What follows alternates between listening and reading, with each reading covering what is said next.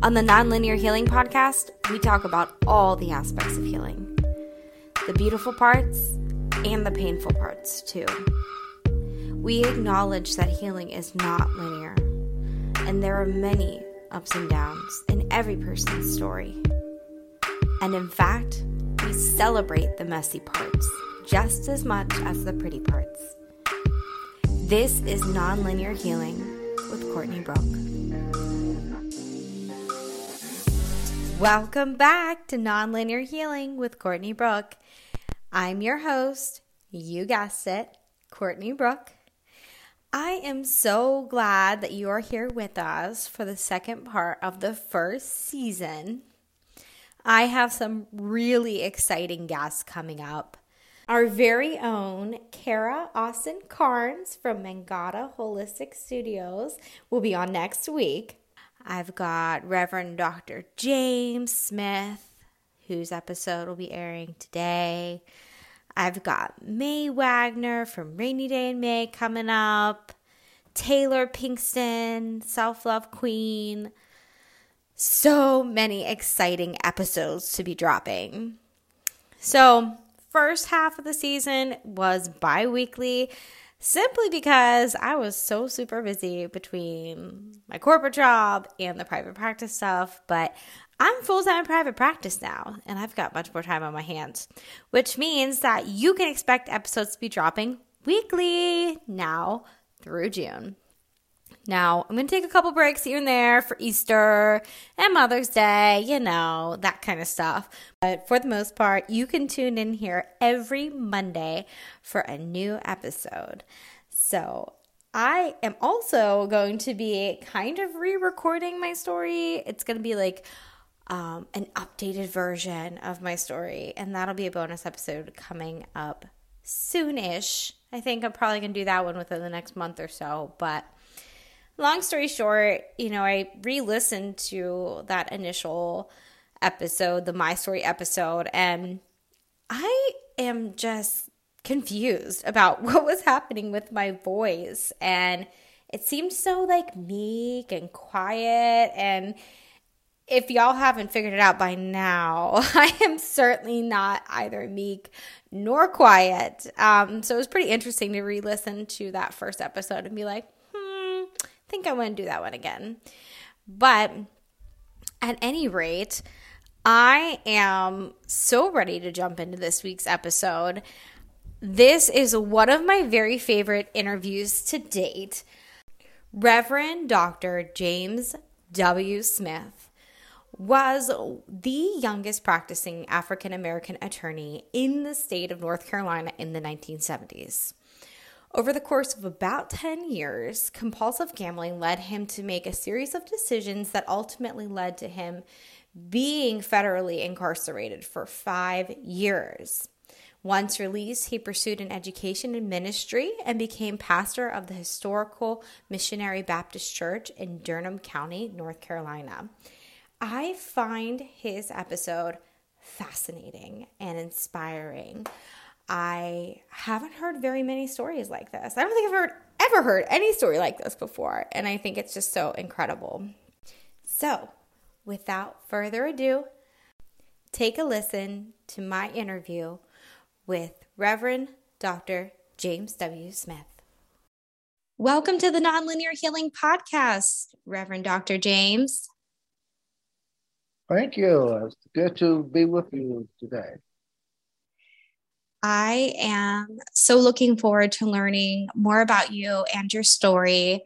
I came across your profile and I immediately just thought, wow, this gentleman has quite a history, and I can't wait for you to lead us through your life and tell us how you got to where you are today.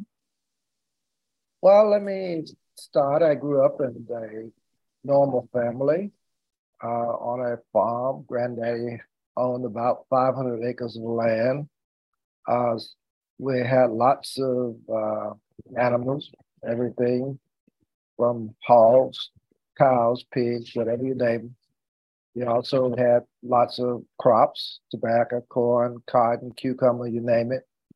And I grew up in a normal family. Lots of uncles, lots of aunts, lots of cousins. I'm an only child myself, the oldest of the cousins. Uh, we were not rich, but not necessarily at the bottom of the spectrum. We were kind of in between. My granddaddy kind of made certain that we basically had everything that we needed. And so I grew up graduating from high school in Lewisburg. My mom moved to New York, so I would travel with her to New York. Would travel to see her quite a bit on holidays in New York. And during the summers, I would spend a lot of time with my mom in New York. She went there to make sure that she could work and make more money than she could there on the farm. Although we had a farm, it still wasn't all that great for all of the children to survive. So she left. So, just as a reference point, where was your farm at? Where did you grow up? In Lewisburg, North Carolina. That's about 35 miles outside of Raleigh, going south of Raleigh. I always tell people it really was not really in the city of Lewisburg because we lived out about 10 miles out of the city in a little village that was called Moulton. And the word is, and we kind of joke about it, it was so small until when you enter it, you were leaving it. So that's the kind of place we live. I see. So, Southern state. Mm-hmm. In what time period? We're talking about in the 50s and 60s. Uh, that was way back. I graduated from high school in 63. Went off to college and went majored in business, commerce. And at the end of my junior year, I decided that I would enter into a law school. And of course, I could go in on a combined program. So I graduated from law school in 1969. And of course, also graduated from undergraduate school in 67. Got my degrees, both a bachelor's of science in commerce, and in 69 I received my JD. And of course, from there I began working in a few places, passed the bar, I started practicing law in my hometown in 1971. At that time, I was the first and only African American lawyer practicing in my hometown. And of course, I was the youngest African American lawyer practicing in the state of North Carolina at that particular time. So Wow. I was moving on, doing well, things were going well, but I got off into gambling. And of course, as a result of the gambling, kind of lost my focus. Uh, I lost properties that I had accumulated. Wife and I uh, had separated because of my gambling. My partners, I first started off in Lewisburg. And of course, after I bought a partner in, we moved our main office to Henderson, North Carolina, which is about 19 miles from Lewisburg. That's a little larger. And of course, we maintain a satellite office in Lewisburg. But my gambling got to the point where that all kind of fell apart after about 9 years. And of course, I began to kind of start losing my focus. Gambling was taking hold of me. I lost, as I said before, lost properties. Wife and I separated, eventually divorced. And of course, I lost it. After about 10 years of practicing law, I went into a bank and robbed the bank. Uh, I wish I could tell you why. I just think I was trying to recoup and thought I could just get back to where I was. I realized many years later that that was almost impossible. Well, not almost, it was impossible. And of course, I, I pleaded guilty, received a 15-year sentence, served 5 years, came out. I was on probation for 10 years, but because I did very well on probation, I was only on probation for 2 years, which was terminated. And of course, then I, when I got out, I went to the halfway house. And from the halfway house, I knew still a lot of lawyers in the state. I came to the halfway house in Durham, North Carolina. Uh, an attorney was at the courthouse when I went over, and we talked, and he gave me a job as a paralegal. Uh, well, I guess you would call it a law clerk at that time. Mm. And of course, I worked with him for about six years. And during that time,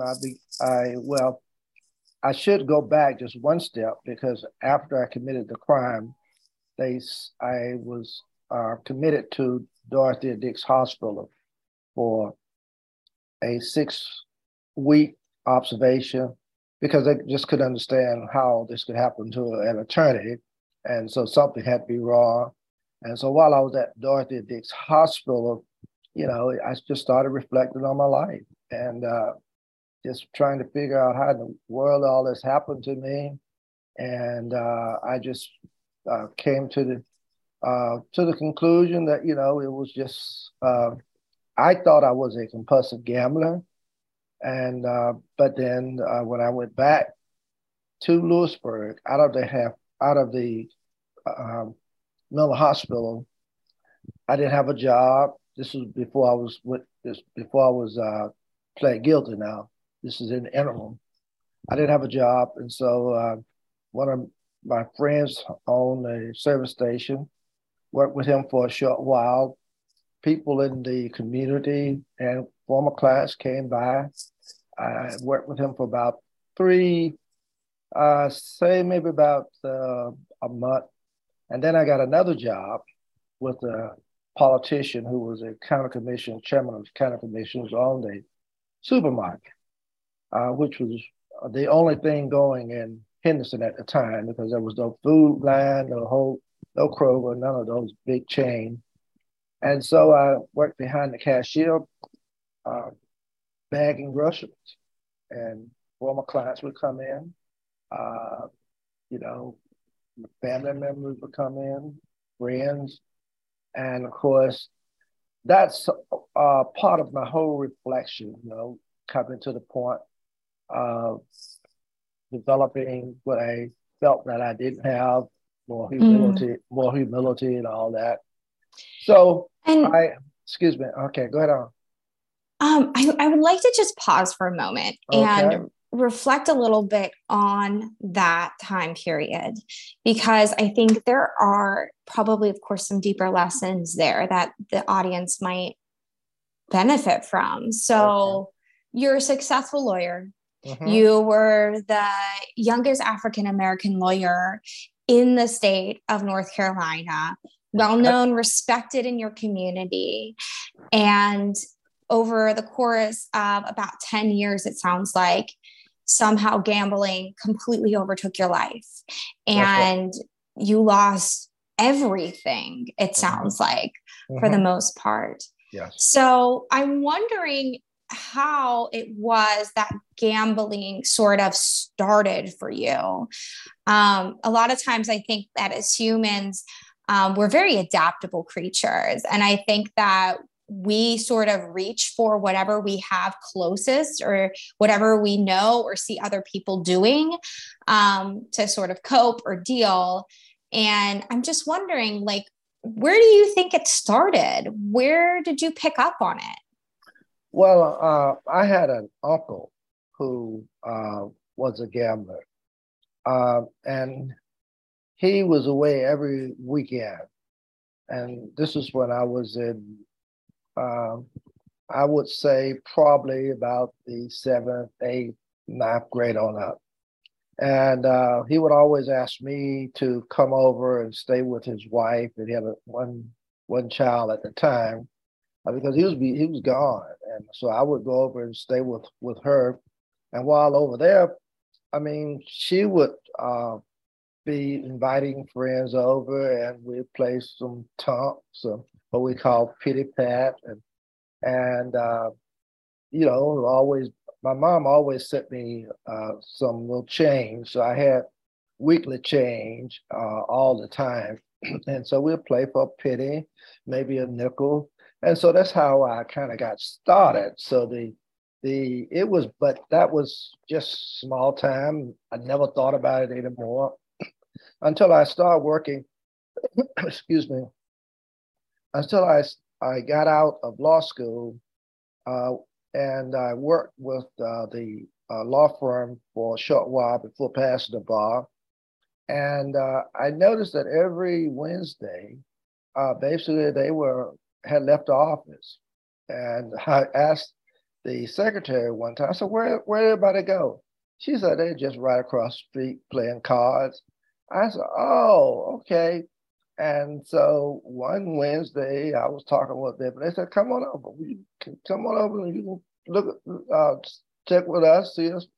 And they were playing poker, and it was, I mean, everybody was having such great fun. I mean, they were just enjoying themselves, and I didn't know how to play poker. I thought I knew how to play almost every other kind of a card game because of playing with my uncle's wife. But they taught me the game. I learned the game, and oh boy, it was just a fun game. And I don't want to say that I lost all the time because I thought I was pretty good. I won lots of money playing poker, but I ended up in the end losing more money than I won. So that's how I kind of got into it, and then I could get up when I won. If I lost, I could get up. I knew, you know, as those saying say, I knew when to hold, I knew when to fold. But eventually, it became uh, more like, I don't know, it was just something that just kind of got into the system. And it was Mm. hard. It was hard to leave it. I was enjoying it so much. I would borrow additional money from the lawyers, and of course, we were playing with all professional people, lawyers, doctors, and barbers, and what have you. And everybody would loan people money. So if I had an extra $200 or $300, they could get it from me. If they had an extra $200, $300, I could get it from them. So we would have no problem along that line. And and of course, I just fell so deeply in love with it until I just stopped that getting up that I used to do when I Mm. won or when I lost. It no longer was there. It was just like I just felt like I had to play. So I would borrow, and sometimes it worked out, and sometimes it didn't. And Yeah. losing it was just gradual. It wasn't like overnight, you know, that you lose this and you wake up and you don't have anything. But it was a gradual point. You know, you first of all you find yourself borrowing money from the shark on the street, and then the next thing you know you done can't borrow any more money, so you sell a piece of property. Uh, and the next thing you kind of down to your last grip, and you don't have anything, and then you kind of lose it. Yeah. Your focus go. And I think that is how most addictions start, right? Mhm. A lot of times it kind of starts off as this culturally acceptable thing. So in this situation, it's like everybody got together on Wednesdays. I'm assuming this is probably early 70s, right? Oh yeah, yeah. So This is early '70s, right? Hmm. so everybody's sitting around a table, probably chain smoking cigarettes with, Hmm. their whiskey and Hmm. laughing, having a good time. And it's just the normal thing to do. Nobody That's even questions it. that's And exactly then right. I think over time, what happens is that for some of us, and I think especially for those of us who have stressful jobs, which I'm assuming being a lawyer is a rather stressful job, it becomes the only thing that makes us feel good anymore. I agree with that. You know, it was like I couldn't wait for when I was start practicing. I couldn't wait for Friday to get to come. It was like, boy, I'm ready to get out of here. 5 o'clock come or 6 o'clock come, I was gone. And we had a kind of a circle, you know, from one counter to the other one. And we had a barber who was living in Wilson. Somebody else was living in Durham. Somebody else was living in Warrenton. And we just went from these circles every weekend. And the person would host. And like you say, here was the drinks. The spouse or girlfriend would have the kitchen filled with chicken and barbecue and everything else you want to eat. And if you got sleepy, you just lay down on the couch, take your nap, and when you know anything, the whole weekend was gone. You know, and you get up early Monday morning, know you got to go to the office or you got to go to court, and you press your way there. That's was kind of becoming routine. Yes. And once it starts to become that routine, we don't even think about it anymore. It becomes a habit that seems so normalized. But at some point, it got completely out of control. And little by little, the other things that you might have loved and care about, like your wife and your homes and all of that, were overtaken by the gambling. And it even led you to a point where you robbed a bank, right? Right. So tell me about that. I'm just curious, like, even if you want to maybe like walk us through any of the precursors to that and what brought you to that moment where it seemed like the only option was to rob a bank. Well, when I first started practicing law, I had there was a gentleman right after I got married who had a pistol, and he told me, he said, you know, you need something for protection. I just built my home. He said, I got a little, well, one of the smaller type pistols. I bought it from him. This is in 71. I bought it from him. And of course, I think I went out, maybe tried to shoot it, maybe once or twice, because I had just got it, didn't know anything about firearms. And it laid in my drawer from then on. Never touched it again, it was just there. So after coming forward now to the question you asked, I don't know, I was just in my bed that night and I just saw my whole life leaving. I didn't know what I was going to do. It looks like I was just, everything was gone. I could see my law practice leaving me. I saw everything just gone. And I just woke up early that morning, reached over in the drawer and got the pistol and went to my office. Now, at this time, my former partners and we are separated, so I had my own office. I went to my office, sat in my chair, and I actually was contemplating taking my own life. And I guess it was the Lord. I don't know exactly. I can't put my fingers on it. But anyway, my mom came into my mind, and I'm an only child, and my mom was living with me at the time because she came down after I started practicing law at the state. And I abandoned that idea because I was thinking about her, and I didn't want to hurt her.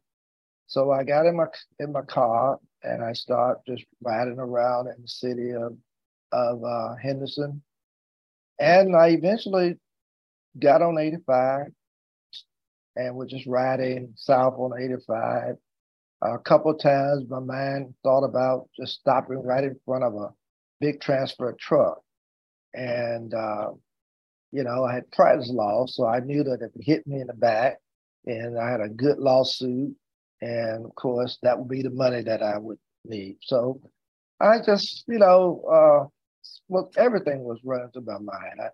And but I then thought about us. I was okay if it just took my life, but then I thought about it might make me maimed, and I didn't want to be maimed for the rest of my life. So that kind of went away, and I'm still driving, but I'm not thinking rationally. And when I knew anything, I had driven into a city of Oxford, and I was hungry because I hadn't eaten anything, because I just rushed out the house that morning. And I stopped at a restaurant and I had me some little breakfast, but I'm wondering, I wasn't really eating that well. And when I looked out of the uh, window at the restaurant, I saw at the time, it was CCB, that would be SunTrust Bank, but at the time it was CCB Bank. And my mind just started wondering, yeah, this is just what happened. My mind started wondering, oh man, if I could just get me 50, $100,000, I could go pay off these debts and I could just go back and practice law like nothing happened. That just kept running through my mind, kept running through my mind. And a couple of lawyers came in who knew me, who's having breakfast, and they talked to me. But I guess they could tell that I won't all to it because some of them told me afterwards when I started working as a sponsor of CLE. They saw me afterwards, but I then just got in my car, started riding around in Oxford, and then it just said I or something just hit me and said, "Oh, shoot, get caught or not," and I just pulled right up to the front of the door of the bank, ran in. Um, uh, I I had I was an avid tennis player, so I had what you call the tennis vibe, whatever you call it, and so I just pulled that down on my head and ran in. I say, "Stick up, give me your money," and they uh, threw a bag of money over. I grabbed it, ran, threw it in the back seat of the car, and took off. Now, the interesting story behind this that that I start sharing with the lawyers when I was doing CLE is that I had only gotten about less than maybe half a mile from the bank when I got stopped. And I got stopped. Uh, Note that I had run now, and it's so much to tell, so it's a long story because I had run for district court judge in 1976, which was about uh, 4 years prior to all of this happening. I was well known in the five county area, and so the gentleman who stopped me was a police officer in Oxford. He knew me, and I had slumped over on the seat, and he asked me what was wrong. I told him, I said, I don't know, just not feeling well. And he said, okay then, just go ahead on, take your time then, go ahead on. He let me go. And then I went about another half a mile. I got stopped by a highway patrol, and I just got out of the car when he came because I just knew that was it. Went to the back of the car, had my hands up, and he stayed in his car for a while looking. And it was later that I tried to figure out what he may have been doing, checking my license. I was doing so bad at that time until uh, I didn't even have insurance. I couldn't even get insurance on my car. Uh, my uncle-in-law got insurance for me, so the car that I was driving was registered in his name. And so I thought later that they may have thought I was driving, stolen car. But then when he realized who I was, and he talked to me, he just told me, he said, "Okay, go ahead on." And so he let me go. And so it was after then that I just realized this is it. You know, they nosed me. I went straight to my former partner's office, And I just told her what happened, the secretary what happened. She couldn't believe it. Nobody could believe it. My former partner was in DC at the time. And so she called the other lawyers that we do, one from Warren, and he had it straight up. And by the time he got there, they had called another one of my friends who was a doctor, came over to examine me. And of course, uh, after we talked for a while, a swarm of police, of law enforcement officers pull up into the back of the yard. And of course, my uh, lawyer friend went out, told him that I was in there and that I was prepared to turn myself in. So that's what happened. Wow. So you're pulled over twice. Mm-hmm. Neither one of them kind of connect the dots, or at least don't arrest you in that moment. Mm-hmm. But your conscience was heavy, and you went to somebody you trusted, your secretary, and confessed in that moment to what had happened. And everybody's in shock. They don't understand it. You don't understand it.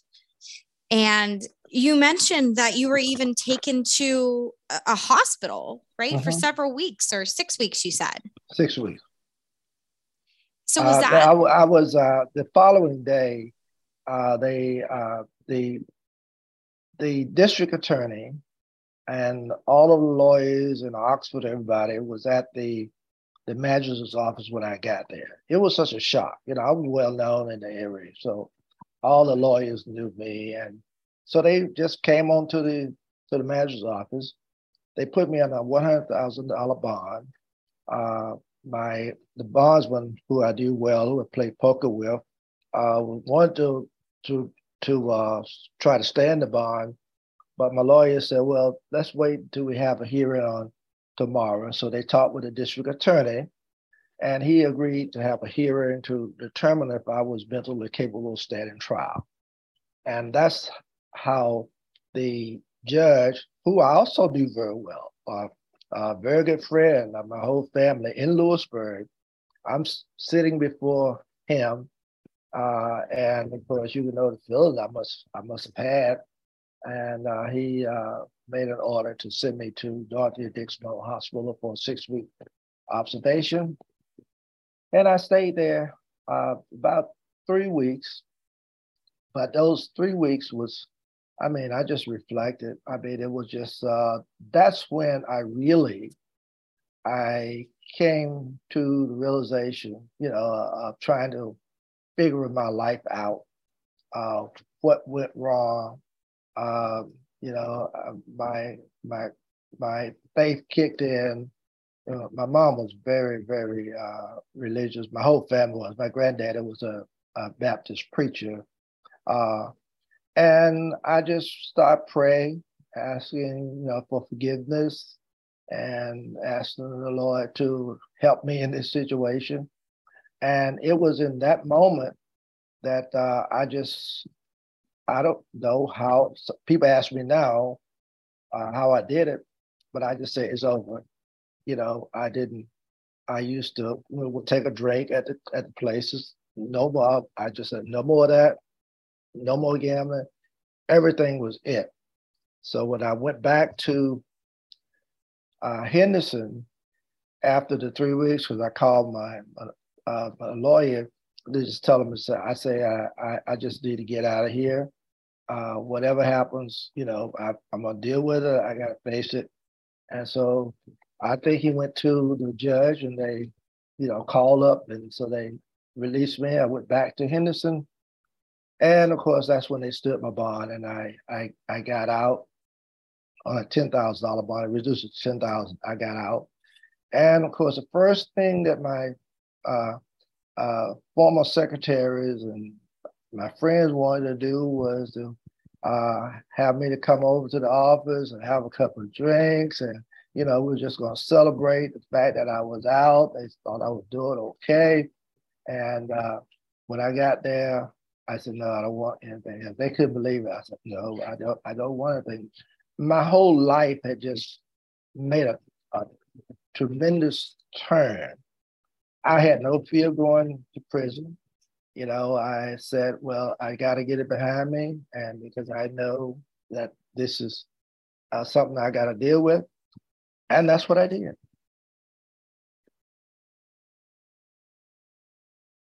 Wow. Wow. So, in that moment of darkness, you have this realization that this is not the life that you want. Mm-hmm. This is not the man you want to be. And even faced immediately with the temptation of kind of just going right back to those old habits, you're able to sort of stand your ground and say, look, this isn't who I am. This isn't what I want to do anymore. That's exactly what I did. Yeah. Exactly what I did. Even to the point that I was ready to face whatever consequences came upon me. I wanted to get it over, get behind me. Uh, and I didn't, I need to share this with you because this would probably be hard for you to believe. But during the, I got out, I think it was somewhere around in May. Let me see. I'm trying to get my dates, July. I got out somewhere around about the last part of July. And I didn't go to court till in January. So I was out for about 6 months. But during that 6 months, when I was out on bond, the Lord just started working with me.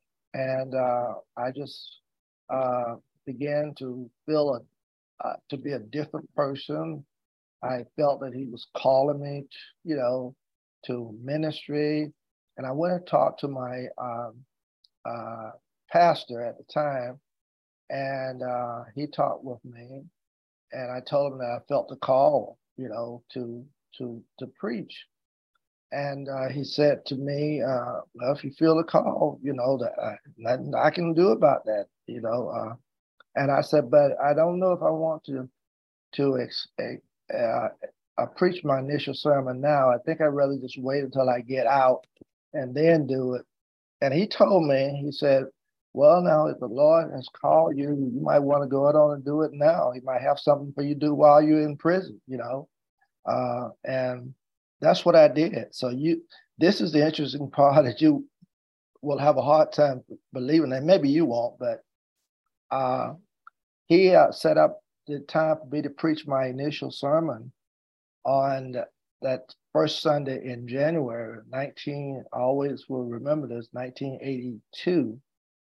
And of course, that Monday, I went to court and I received a 15-year prison sentence. But I had already preached my initial sermon. And when I got in prison, I was fine. I never worried about a thing. Everything worked perfectly.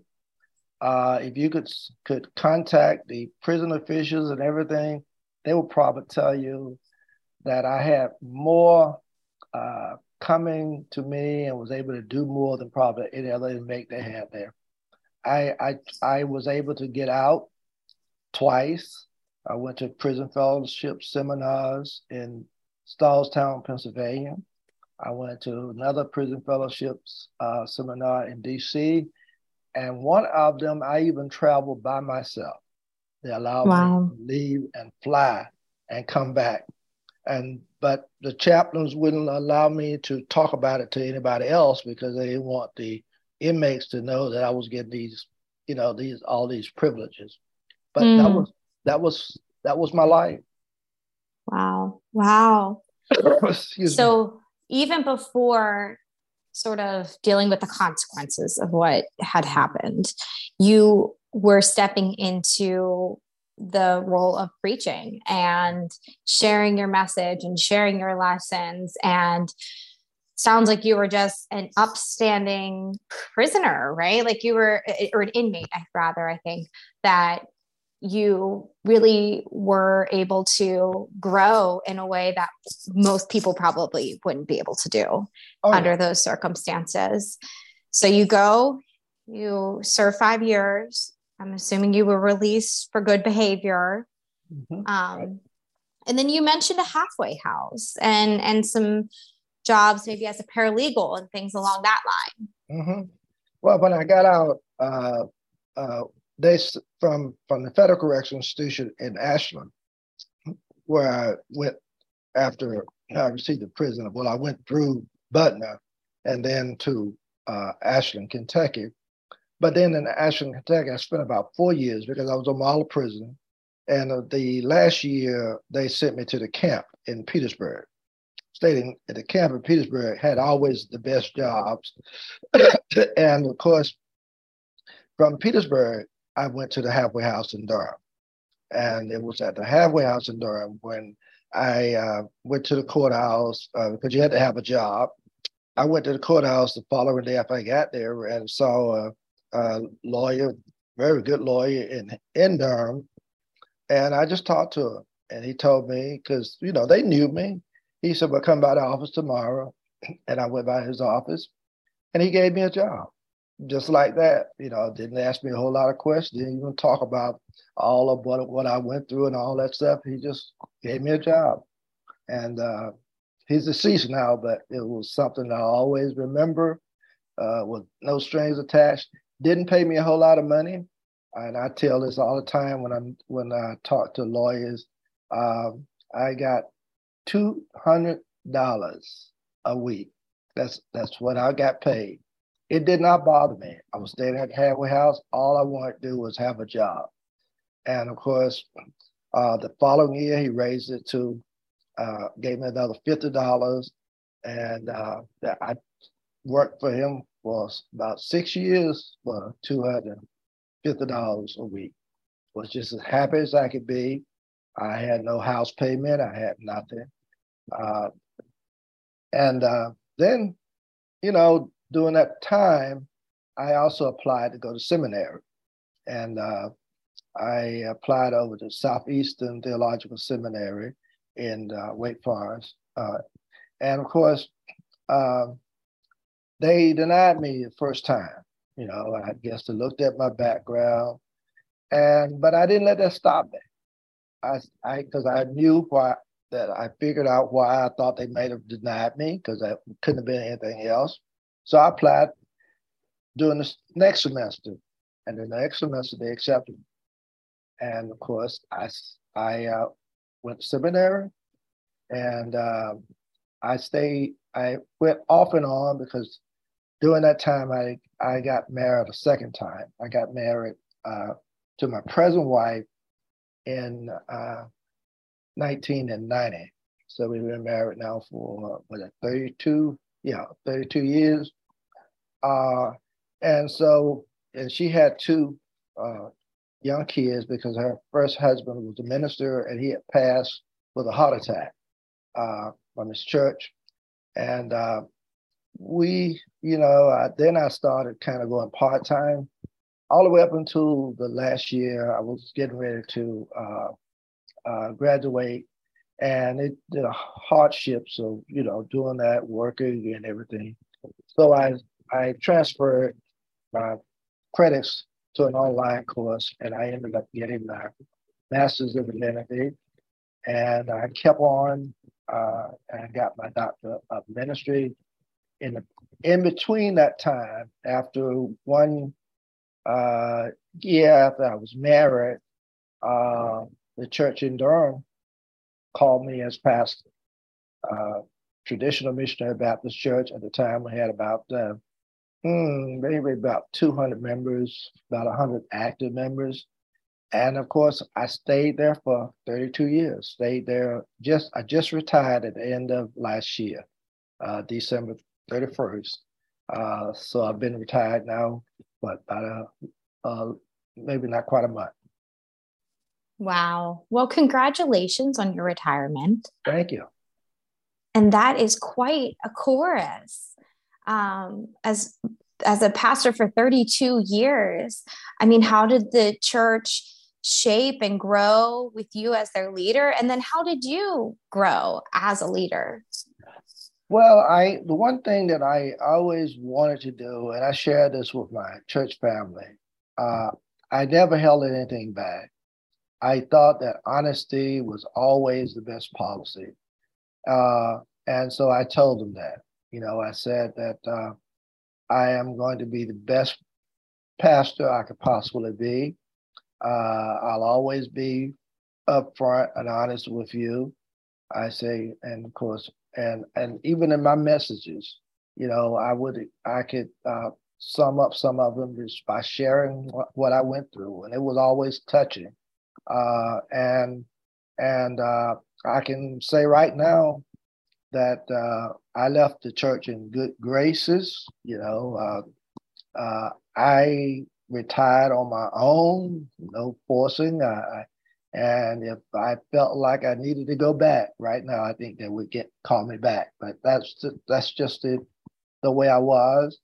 And of course, I didn't keep any secrets. It's just that I wanted to just be upfront, honest, and allow the Lord to use me in the way that I felt called to do. How incredible. That is just such a journey to come from that place of darkness and despair and having lost everything and to have grown into the man that you are. So, why don't you tell us a little bit about some of the different tools or strategies, the things that you did along your journey that helped you to arrive where you are today? Well, one of the things I did was I started I guess it was what you call it, a journal, maybe so. I started for therapy while I was confined, just dealing with a journal every day, writing about what happened, how it happened, and the whole concept from my growing up law practice, the gambling, confinement, and of course I ended it up after I got out. But that helped me to kind of just the therapy part of it. Uh, I had a couple of counseling sessions uh, when I was out on when I first left the mental hospital. I kept a couple of counseling sessions. That helped me to kind of stay focused. Um, and of course, obviously, just my faith was, I would think, was the biggest aspect of my life. And let me just say this because I think it's important for people to hear this. Um, I thought I was a compulsive gambler. And in my first book that I wrote, that's what I said. I talked about it. I had become a compulsive gambler when I lost everything. But I, after a while, for 11 years, the North Carolina State Bar allowed me to become a sponsor of continuing legal education. And I went around the whole state of North Carolina uh, teaching mental health and ethics and mental health and substance abuse. And of course, it was good for me. But during the process, in between this time, somewhere don't remember exactly where, there was a Gambling Anonymous group over in Chapel Hill, North Carolina, which is about 10, 15 miles from Durham.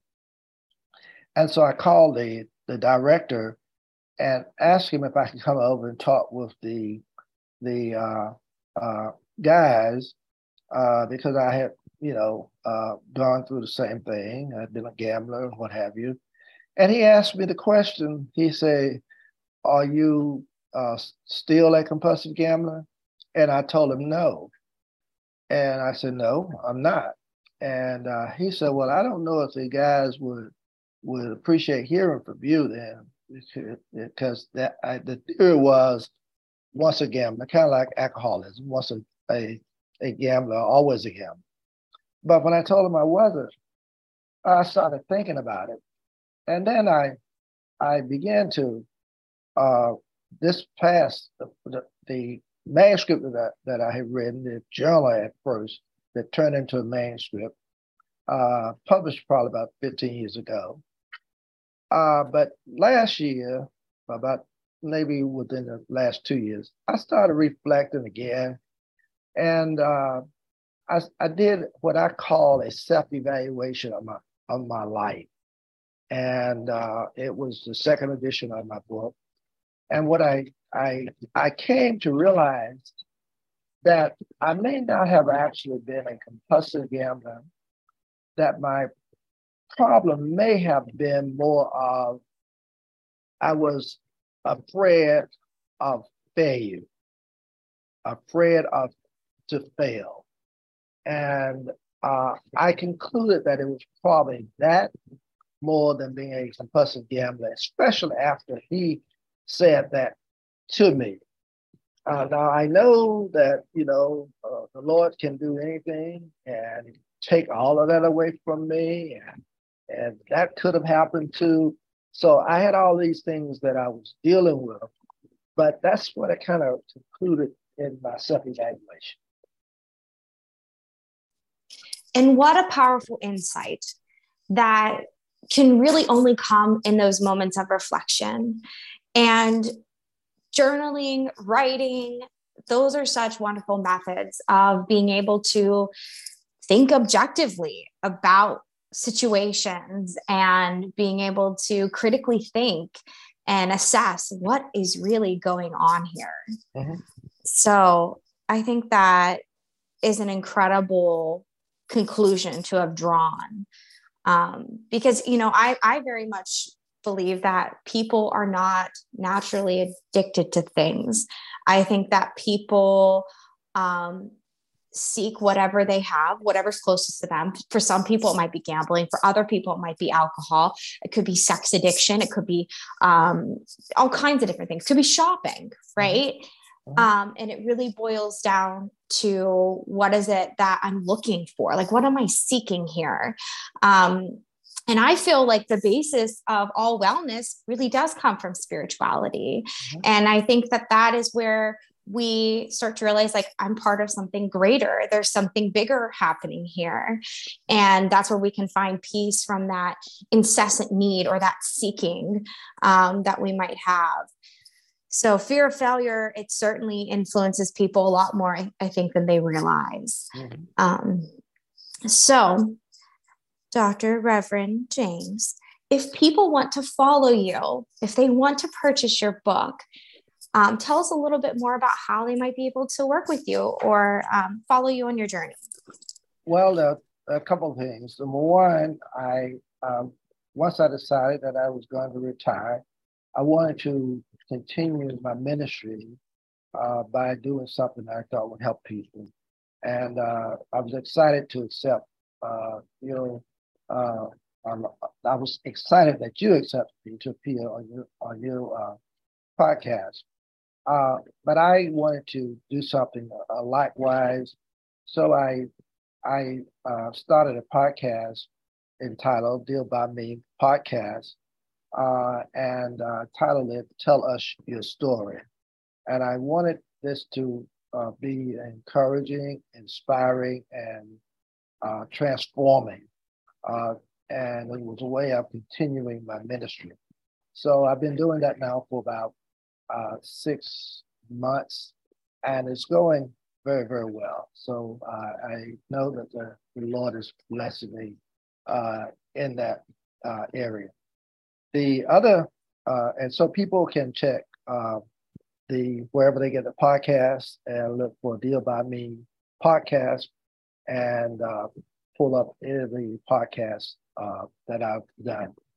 The other thing is I have a website where they can purchase my books. That's dealbyme.com website, www.dealbyme.com. And they can purchase my books from the website, and of course I will autograph it. But if they don't go to my website, they can always get all of my books. I have 3 published books from Amazon.com, and any other bookstores will be able to find them, and you can purchase them. So that's where I am. All other information about me can basically be found on my website. My bio, I do church conflict workshops. I do all kinds of seminars. Because of my legal background, I've served as moderators for the General Baptist State Convention. All of that I've done since I have been out. I've served as 4 years in that capacity.